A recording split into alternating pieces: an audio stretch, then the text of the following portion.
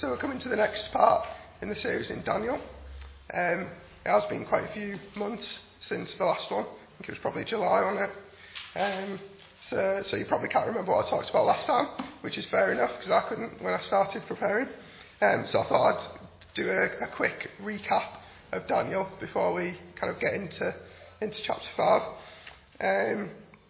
So Daniel was an Israelite from Judah. The Babylonians had come to Judah and had taken the people of Judah into exile in Babylon. And they'd done that as that was God's judgment on the people. So Daniel was writing from exile in Babylon. He was writing to these Israelites who were kind of, they were away from God's temple. They were away from the land that God had promised them. They were kind of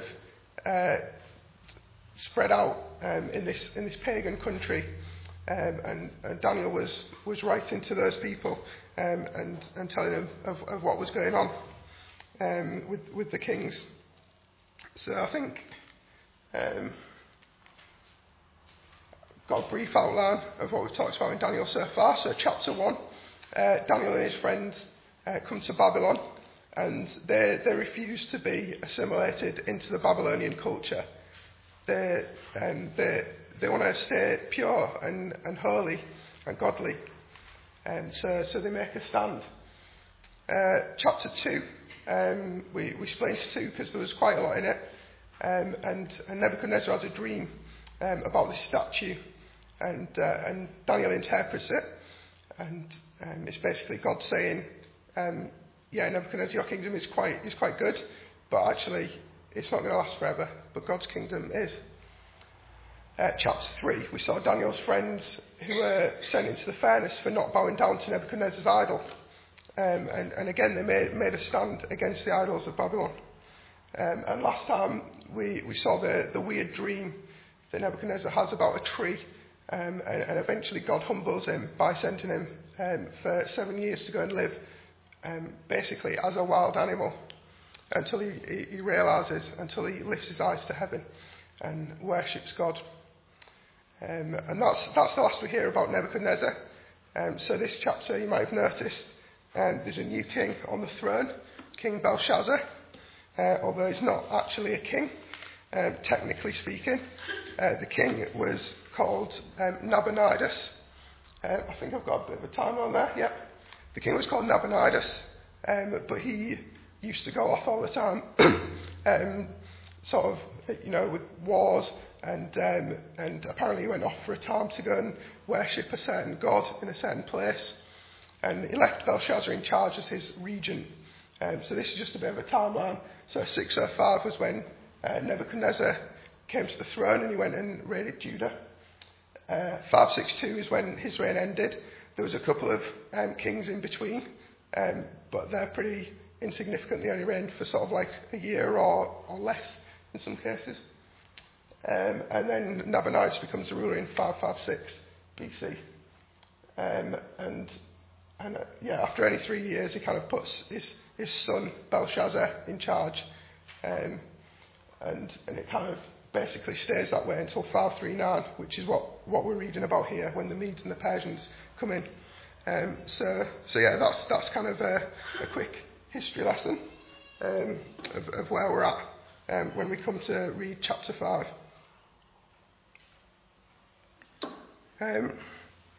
Chapter 5, the writing on the wall. If you ever wondered where that phrase comes from, the writing on the wall, it's from right here in Daniel chapter 5. There's something interesting to start with. On a completely different note, I wonder if anyone watched the athletics at the Olympics. I wonder if anyone didn't. I think most people did. If you saw any of the track events that were sort of like 400, 800 metres, you'll know that the athletes, when they start the race, they don't start at the same position that they're on the track. They're kind of staggered. Hopefully there's a picture here. That's from the Paralympics. The 400 metres, they don't all start together, they start staggered because the outside lane is longer than the inside lane.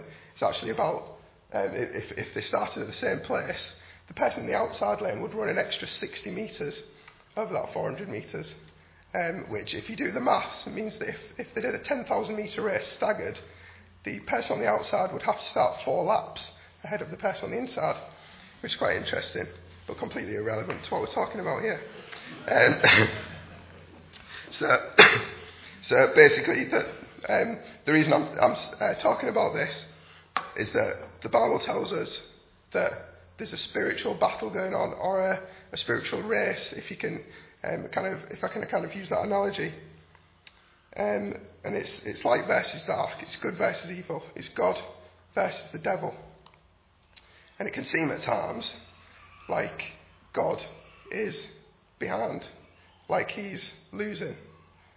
But the reason that it can seem like that is because, in a way, God is on the inside lane, and we're looking at it from the middle of the race, when it looks like the devil's ahead.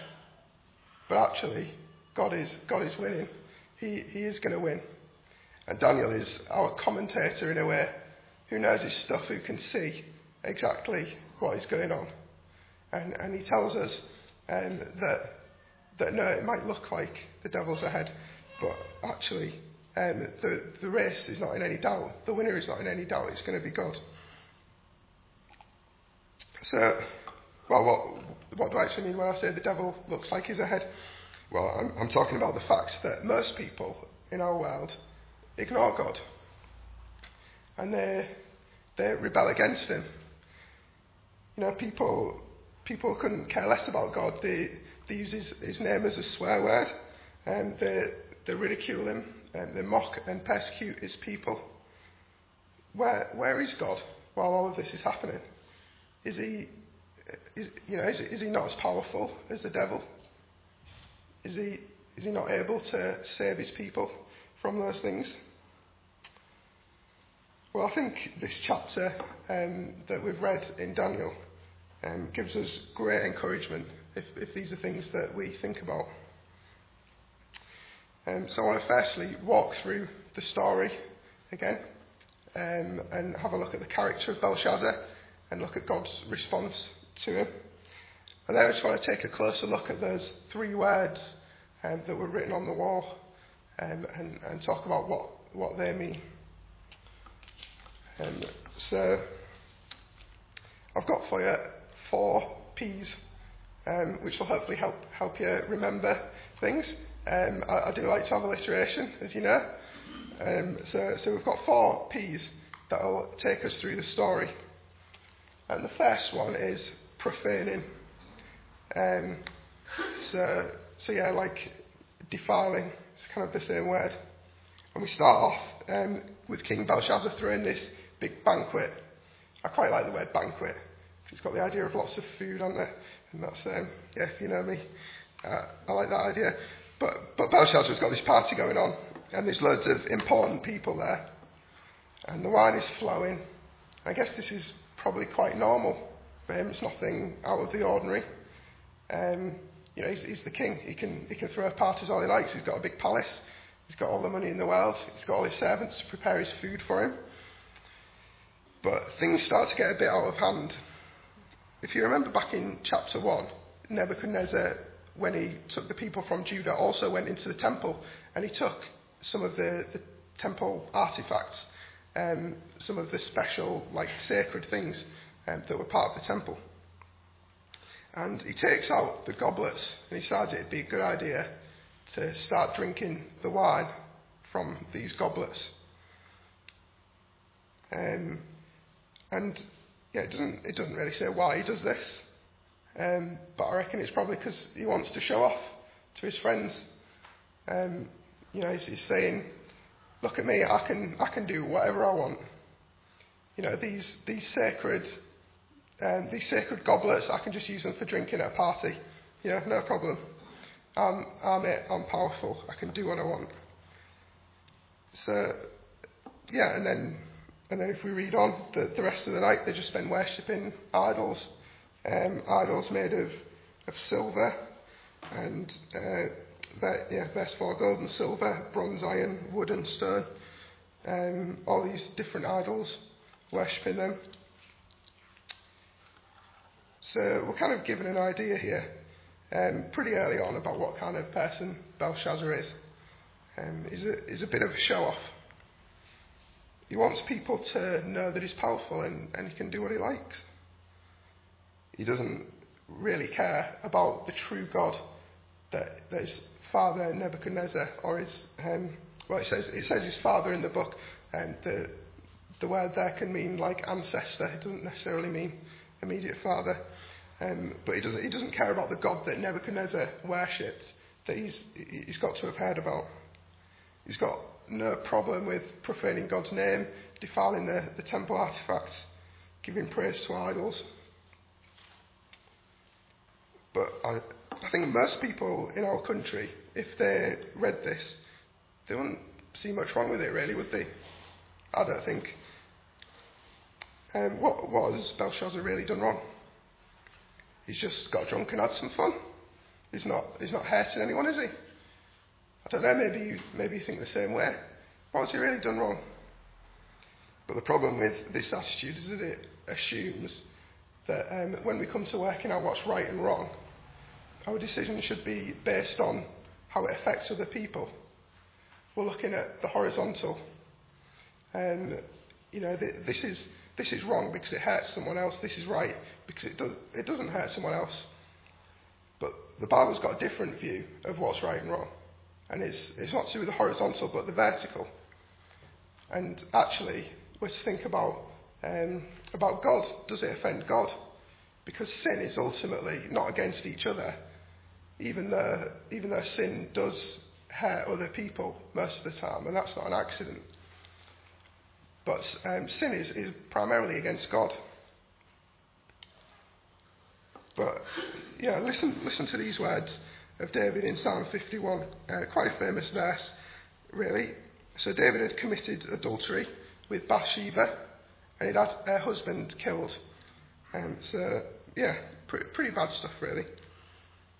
And David says this: "Against you only have I sinned, and done what is evil in your sight." It's talking to God there, saying, even though I've committed adultery, even though I've murdered someone, it's against God that I've sinned.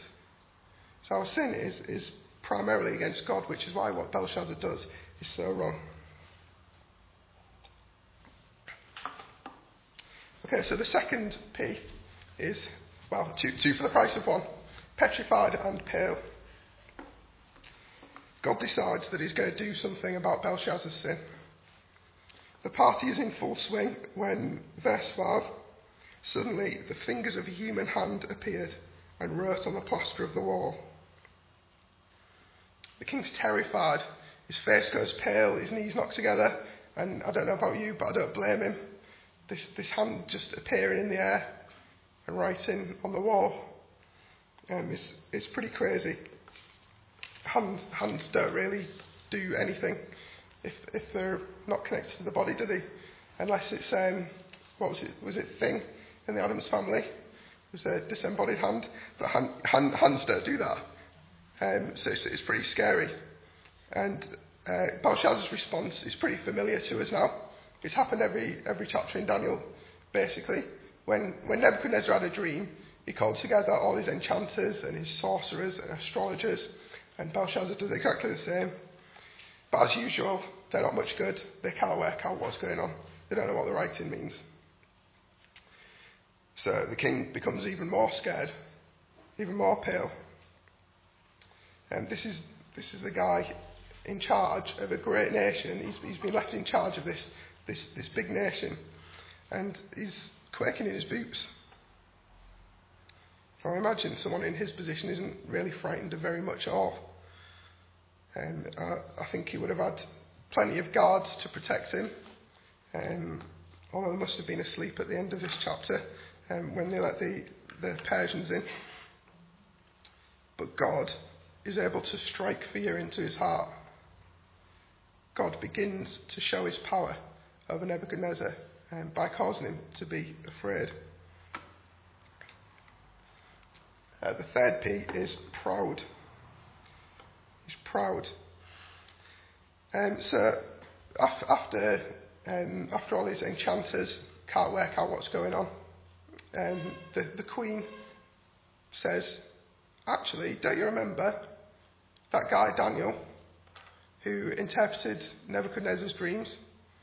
He should be able to solve your problem for you. It seems quite odd that Belshazzar wouldn't have heard of Daniel. It seems like quite a significant thing, what happens, especially in chapter 4 with Nebuchadnezzar. So maybe he's just forgotten. But yeah, basically he does call in Daniel. He says, okay, let's bring him in, see what he can do. And the king offers him the reward, the same reward that he's offered everyone else. But Daniel doesn't want it. What he does want is for Belshazzar to listen as he tells him about God and warns him about what's going to come. So Daniel explains to him about Nebuchadnezzar. He reminds him. He says, Nebuchadnezzar, he was a great and powerful king. He could do what he wanted with anyone, but only because God gave him that power. And he didn't realise it at first, but God sent him away and humbled him and caused him to see that actually it was God who had given him the power. It wasn't from within himself. And I think Daniel makes it clear that Belshazzar did know all of this, but he hasn't heeded the warning. He hasn't learned from history. I don't think these acts of profaning God's name, defiling the temple, goblets, I don't think this was like a one-off thing. I think this is, kind of one strike and he was out. It seems like basically Belshazzar's life is marked with pride and marked with the worship of idols and basically not wanting anything to do with God. Even though he'd seen what had happened to Nebuchadnezzar when he'd done the same thing. So Daniel warns him that his time's up. And he warns him that when he faces God, things are not going to look good for him. So the fourth P is perished. It seems that Belshazzar doesn't take any notice of Daniel. What's his reaction? If you've still got your Bibles open, and look over to verse 29. After Daniel said all of this, after he's given him the warning, what does Belshazzar do? He clothes Daniel in purple. A gold chain was placed around his neck, and he was proclaimed the third highest ruler in the kingdom. And that's it. With Nebuchadnezzar, at least there was some recognition of who God was and his power. But there's none of that with Belshazzar. There's no indication that he's taken any notice of Daniel's warning.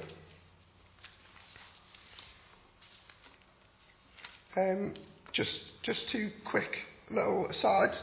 The guy mentioned at the end of the chapter, Darius the Mede, he's probably the same person under a different name as King Cyrus, who you might remember from Ezra and Nehemiah.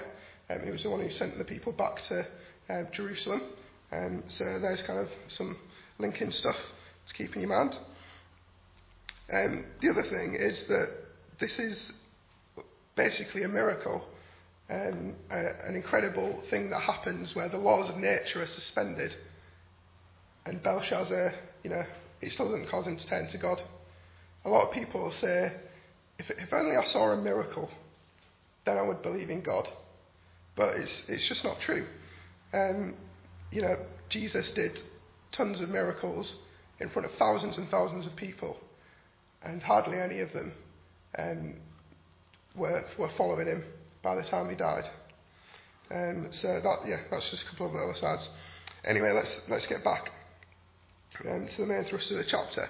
I think the story is basically a great encouragement to the Israelites who would have been reading it.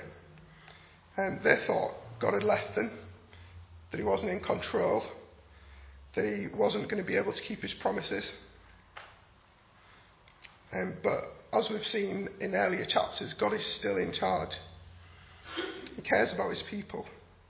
And he cares about holiness as well. And he despises sin. And he wants to bring judgment for it.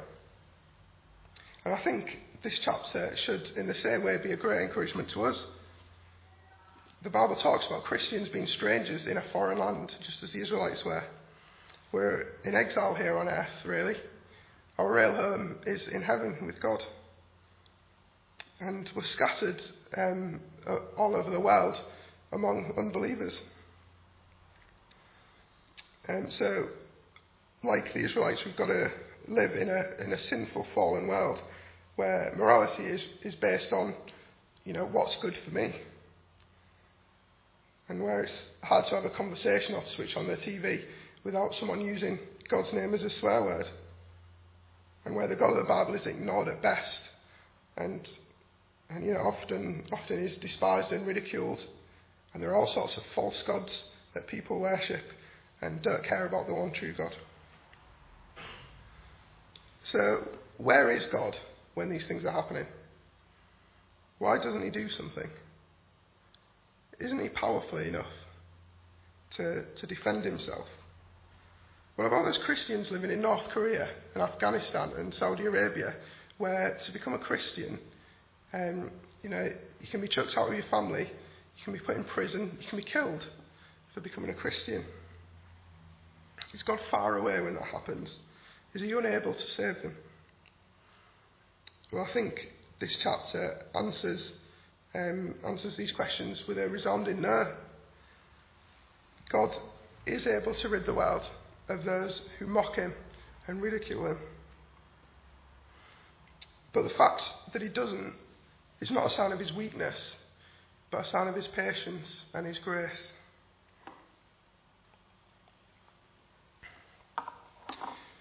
So that's our 4 P's.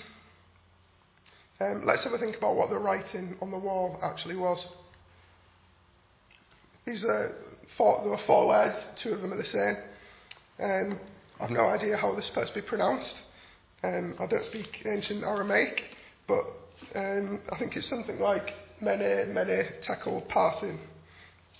Sounds like some kind of spell from Harry Potter or something, doesn't it? Anyway, those enchanters and the Babylonians couldn't understand it. I don't know why. I don't know if it was in code or they just couldn't work out the meaning of these things. Basically, they're all weights or measures. So mene and tekel are they're basically the same words as mina and shekel, which are kind of currency or weights. And parsin is like parts, like divisions, half a shekel or half a mina. But they've got more meaning to them, obviously, as we've read. So mene, Daniel explains it, verse 26, as God has numbered the days of your reign and brought it to an end. I guess the fact that it's repeated just stresses how close Daniel is, how close Belshazzar is to the end of his reign. His days are numbered. How many are they numbered? Not a rhetorical question. How many days are Belshazzar's days numbered?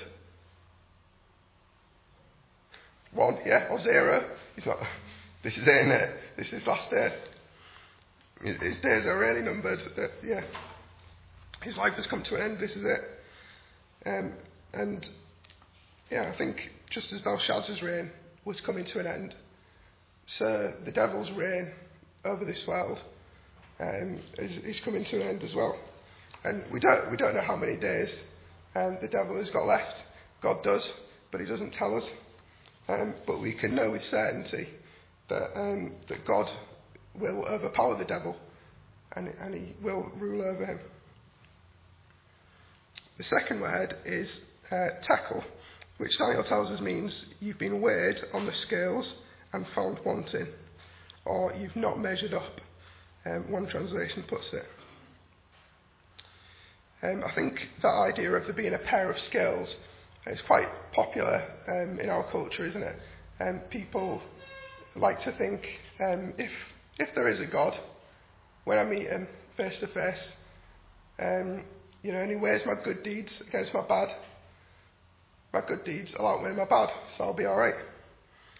And I think for that reason, Christians can be quite uncomfortable with that picture. There's a pair of scales.